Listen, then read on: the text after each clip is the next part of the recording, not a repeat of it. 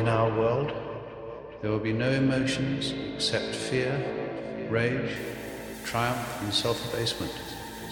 The sex instinct will be eradicated. We shall abolish the orgasm. There will be no loyalty except loyalty to the party.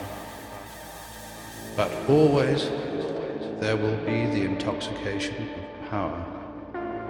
Always, at every moment, there will be the thrill of victory, the sensation of trampling on an enemy who is helpless.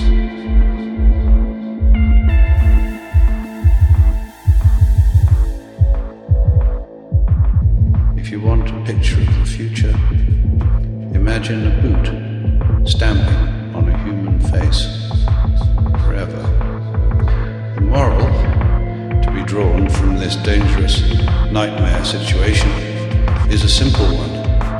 Don't let it happen. It depends on you.